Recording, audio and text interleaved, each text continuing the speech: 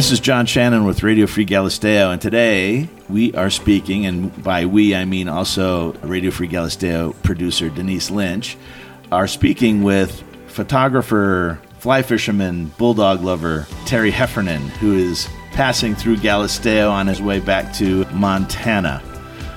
Terry, welcome to Galisteo. Thanks for stopping by and having a chat with us. We had you here the other day, and you managed to take a few photos while you were here, but let's talk about your past life as was it a commercial photographer? Is that what you would call yourself? Or? Yeah, absolutely. Okay. And pleasure to be here, John. Thanks for having me. You bet. And Denise. Yeah, I made my living shooting for corporate America. And, you know, in a genre called still life in San Francisco for the better part of 30 years. And it allowed me to do what I really loved doing, which was creating still lives and telling stories that way. It was a city that allowed that sort of insane specialization. And how long did you do that? From the mid-'70s until I'd say, I mean, it was waning at the millennium. You know, I finally came to realize that it was over by 2005. It was probably well over by then, but my ego wouldn't let me let go of it. So you've been part of this incredible change in technology from analog to digital, etc. Do you think part of that thing sped up what was over? What was over? Well, Steve Jobs, who I love and hate because I wake up to him and go to bed with him, and I take all of my images now with an iPhone. And I used to take all my images with an 8x10 analog camera. So the process was very different. And honestly, I have to say, as much as I loved doing what I did, I sure love shooting with the iPhone. You know, I often make the comparison that it went from alchemy to electricity. And electricity is fabulous and a lot more hands-on. I mean, it's a lot more immediate. Yeah, it's devalued photography in general. And conversely, I think it's actually valued it because you see so many more images a day, especially if you're on Instagram, and they're beautiful. Well, how did that affect you aesthetically? Because your aesthetics, one of the points I want to make, and one of the reasons I wanted to have you on is, my mother and I used to say that we only envy people who have seen Galisteo for the first time, because they come with the beginner's mind and a fresh eye, particularly someone of your talent and experience. And so you took some photographs of my horses, some of the texture that we have at the farm, of the studio and art, that were just phenomenal and very, very exciting. And I kind of passed them out to some people that said, what do you think of this? And they were like, wow. So we loved how people like you would come and bring a depth to something that we look at every day. Well, Galisteo is low-lying fruit. Well said. I felt it as soon as I made the corner and I saw the building next door to your studio here, and I went, oh, is that open? No, but God, it's cool. I mean, everything, it just reeks of history and of love, of life, really. You probably love, blood, guts, the whole 9 yards. I'm starting to do a somewhat of a deep dive into the Navajo, the history of fabric, and it seems to me that's the currency that sort of built this whole region. And I know very little about it, but as I'm reading about it, Galisteo's mentioned, so I know the conquistadors came through here in full array. I think Navajo rugs are one of the highest form of art, definitely, because their abstraction, their color, their texture, their form follows function. They're the epitome of a lot. I agree, and I can't. I'm wondering, did they do a layout? I worked with layouts from clients my whole life, and of course, you looked at it and then you tried to extrapolate what exactly they were trying to communicate. And once you did that, you could add or subtract from whatever it was that was their vision. And you wanted to do it, you wanted them to be part of that process because, it was important that there was a merging of egos, so to speak, from the final result. But it's a Taoist art in a way, because it's like how the sheep were that season, or what was blooming with that color. It was all a means whereby of what was going on in nature. Speaking about what's going on in Background Yeah, exactly. Some bulldogs. of our background noise that you're hearing right now are two bulldogs wrestling around in the Quartermill Gallery, trying to get their footing on the nice wood floor. So how do you deal with the media management of taking so many photographs a day, right when you wake up to sun go down, to what it used to be like when you were having to develop film and do that kind of thing? How do you deal with that saturation? Well, now I only have to satisfy myself. Which is liberating. Yeah, I mean, I would have paid my clients to work for them. I never would tell them that, but, I really would have. I was so single-minded from the get-go. I had mentors that just shot me out into the stratosphere in a marketplace that allowed me to operate. You could actually get away with shooting 8x10 still life in San Francisco from the mid-'70s through the year 2000, plus or minus. And this is internal or external? This is like studio shots, or this is on the fly, or No, this is all in outside? the studio. It's all in the studio. Yeah. So they're composed. It's a Oh my goodness. installations Yeah. kind Composed, lots of Polaroids. Yeah. There's a special photograph that I want to mention that Captain Shannon loved, which is Baseball Hall of Fame, I guess, of a flag that's made out of bats and balls that you took. Also, the fish with the flies in it is incredible. I mean, to Google you online was pretty captivating. Well, thank you. Pretty captivating. The baseball flag actually came after I had the real privilege of working at the Baseball Hall of Fame in Cooperstown. And once I got back from that experience and got some of those, I did a promo piece with those images and was for a few years making calendars for the Baseball Hall of Fame. Oh. When was that? This would have been 91 and 92. Okay, all right, yeah. And I started a little publishing company, which, was financially not successful as far as selling calendars. I had no clue what I was doing, but I knew that I could always take those calendars and give them to art directors around the country, which I did. And it just, what I call, perpetrated the myth. Mm-hmm. It allowed them to go, hey, Heffernan, we want what you do. Mm-hmm. And I was able to talk my way into the hall, and I sort of sent them all of these images or work that I'd done for other clients, and said, look, this is who I am, this is what I do, this is where I do it, here's my insurance company. I really want to come and visit you guys sometime when it's easy on you, and I will make sure that I have a client that pays for that. So I tried to make it win, win, win, win, win for them. And you can use my images to promote the Hall of Fame. Not to make commercial products, but to promote the Hall. So from an editorial standpoint. It worked. I was able to do it. It was, here I am talking about the same experience. It was an incredible experience. It's an experience that led me to many, many friendships over the years that I still have today that I treasure. Well, I love those kind of experiences because they artistically inform you the rest of your life.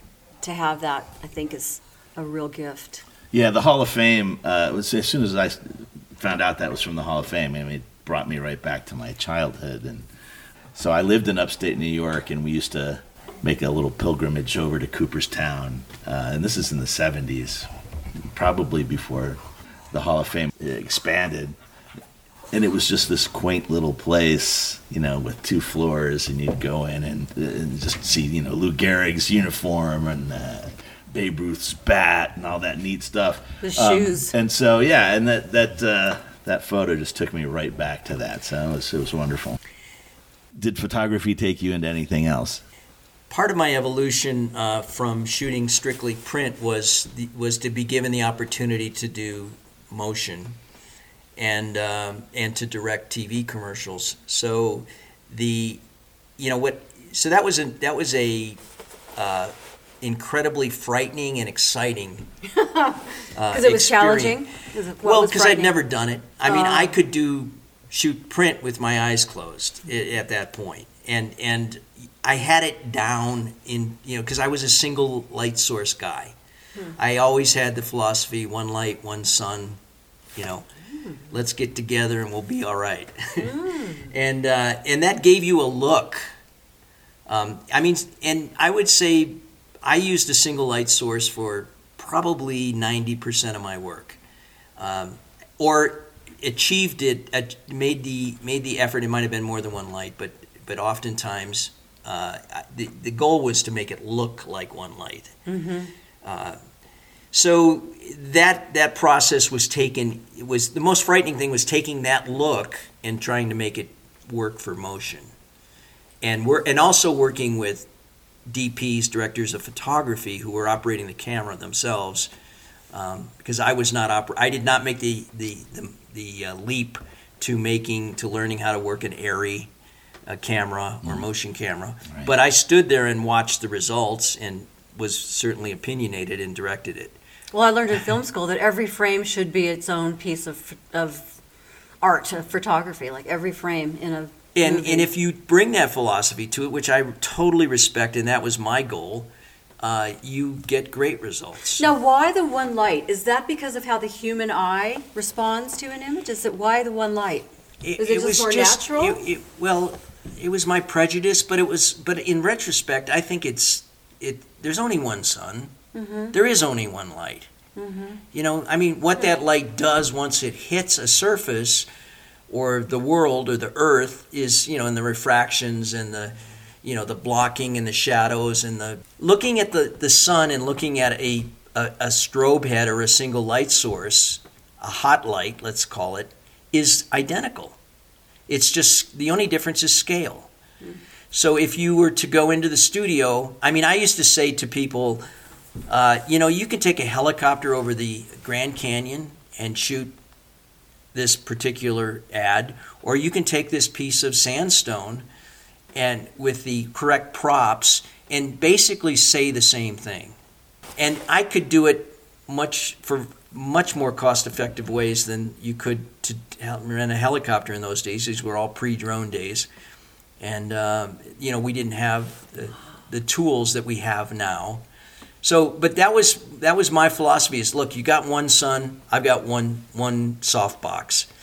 My softbox can be changed to a harder light if I pull the diffusion screen and make it a harder source, which emulates more of the sun. But, if it's an overcast day or a cloudy day, you have a softbox. Mm-hmm. And, maybe this is all from where I grew up and how I grew up, but Cleveland was a very cloudy, overcast place. Yeah. And it had a lot of atmosphere in it because, you had U.S. Steel, Republic Steel, Ford, Chrysler, you name it, GM, they were all there. I literally could walk out of the house and smell and tell you that whether Republic was running or whether Sherwin-Williams was running, I could smell it. Wow.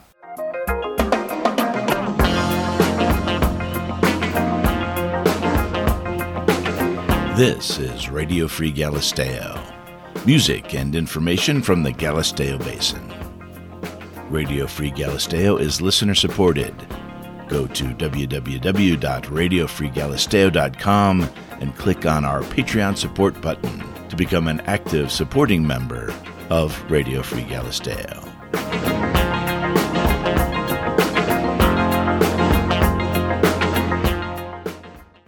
What was your point you were going to make about food? Well, food was the medium in which I made a very good living in, and that was the evolution from print to film. Most of the time, the commercials that I were doing had something to do with a food product. Whether we were selling burgers or it was the big cheese that could afford TV commercials.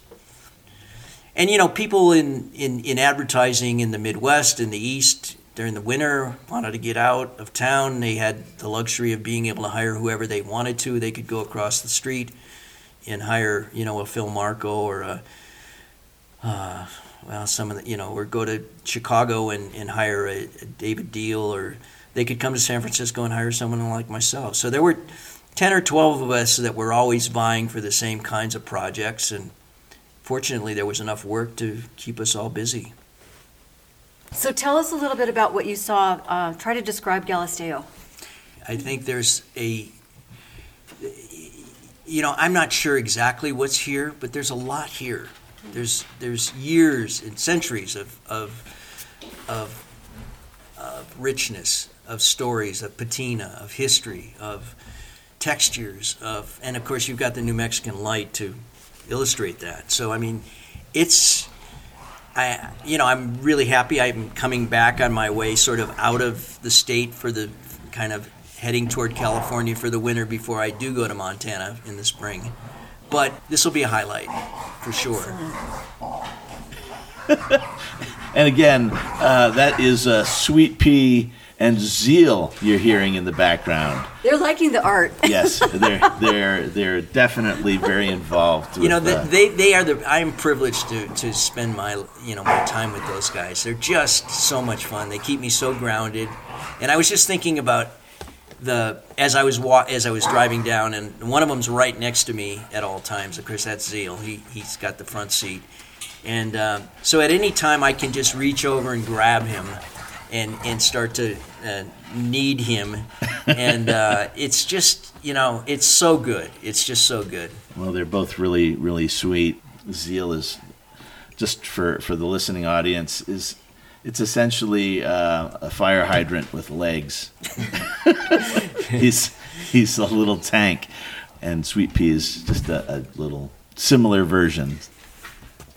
So when you talk about how some of the things are over, which I agree with you, some of it's kind of played itself out, what do you think the future holds for people that fall in love with an image and want to use that to communicate artistically? Where do you think it's going? I hate to say it, but the copyright law at this point seems to have just lost its luster. It was a fortuitous discovery or invention or whatever you want to call it for me in my career, because it gave me a negotiating tool to work with clients. And did you do watermark early in the digital? Well, a Circle C and then a registration with the in Washington, and you could register your entire volume of work per year for a nominal amount of money. I mean, it wasn't like you had to spend it would have bankrupted me to spend, for every image I took.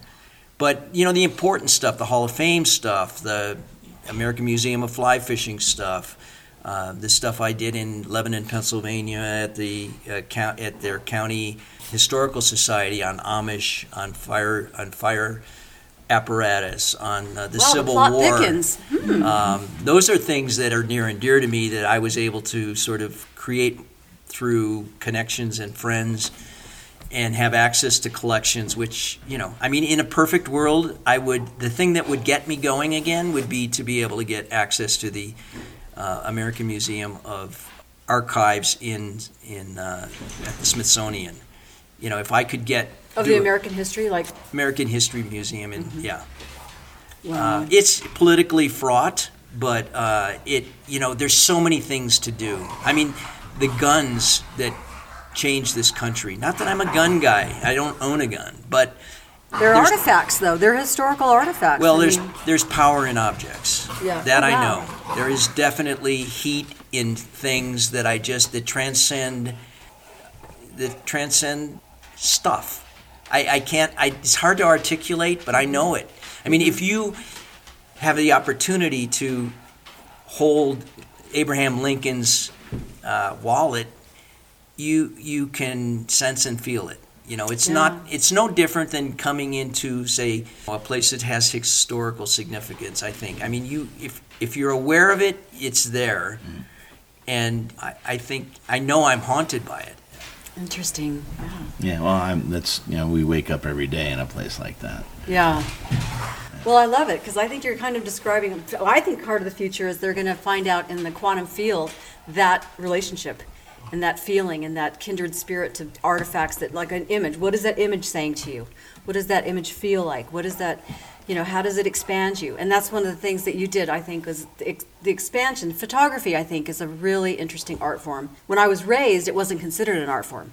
All the painters and sculptors and everybody poo-pooed it and said no. They didn't really respect it. And then it became this hugely valuable contribution of communicating. And the depth that it gives, the impulse that people have, the immediacy of it, is really, really valuable. And I don't think that's ever going to be lost, whether it's alchemy or electricity. What do you think of? Do you have in your house? Do you hang up photographs? Do you have some of your favorites, or do you admire some of the other people that do that? Well, I've collected my entire life, so I have Weston and Penn and Ruth Bernard.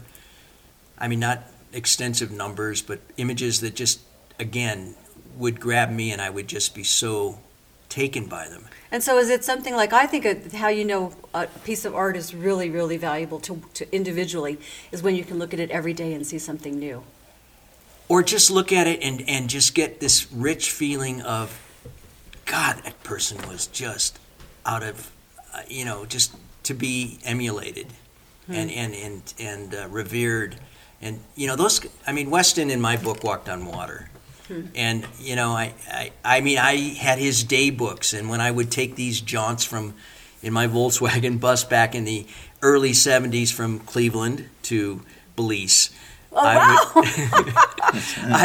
hike. Yeah. I was reading Edward Weston's day books, and loaded down with my little Yashica Electro 35 rangefinder camera and a couple hundred rolls of Tri-X, just trying to figure it out. And before I really started getting some instruction, and because I was frustrated by how consistent I was with being inconsistent, it started it all.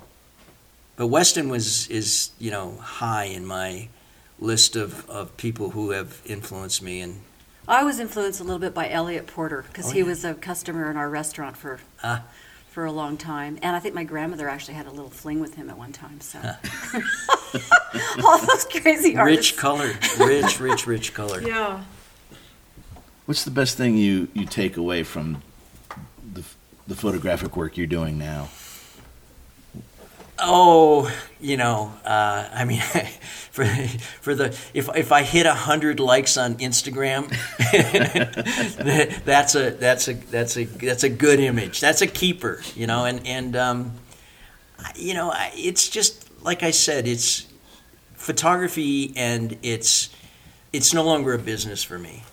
It's purely pleasure, and you guys know that I'm traveling in my little VW Eurovan with my dogs, and it just allows me the freedom of, I was thinking about it as I was driving over here, and it's, I had Paul Simon's line in my head that said, "All gone to look for America."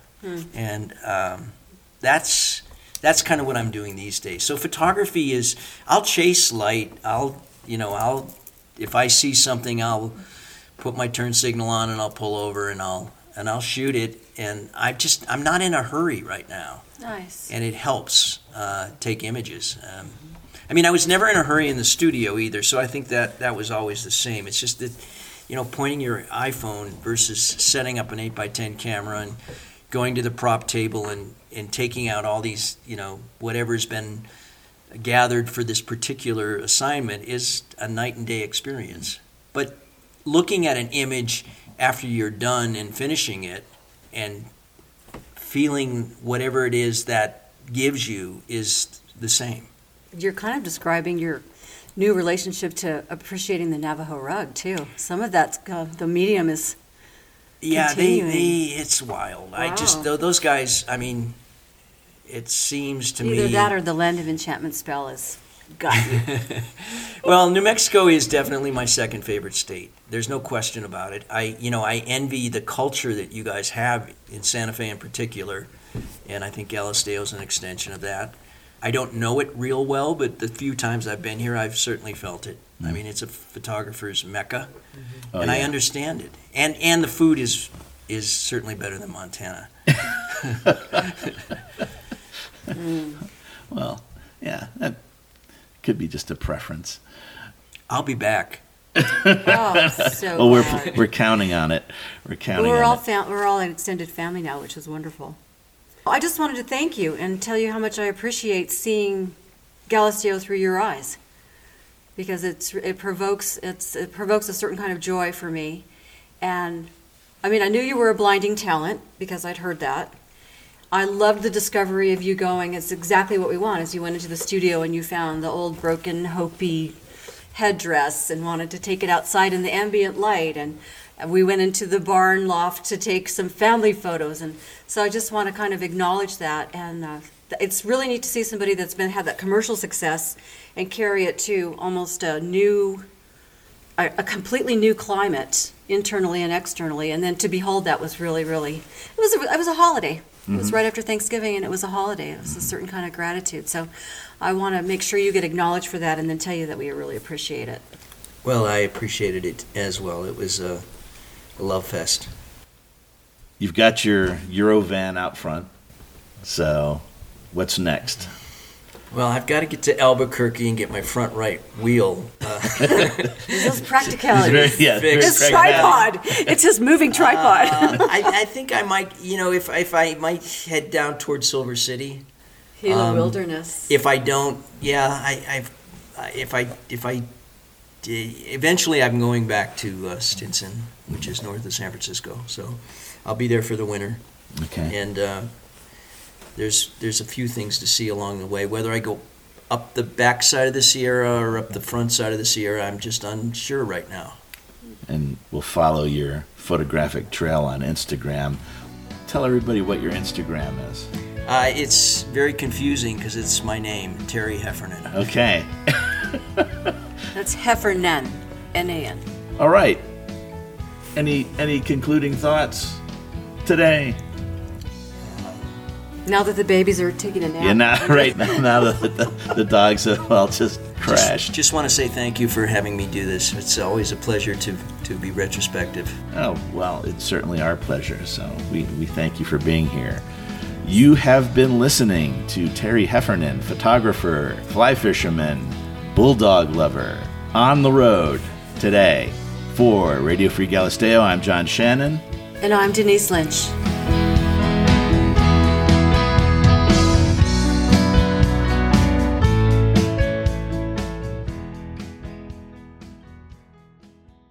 Radio Free Galisteo is listener supported. If you go to www.radiofreegalisteo.com, you can find our Patreon support button. Click it and become an active supporter of this podcast.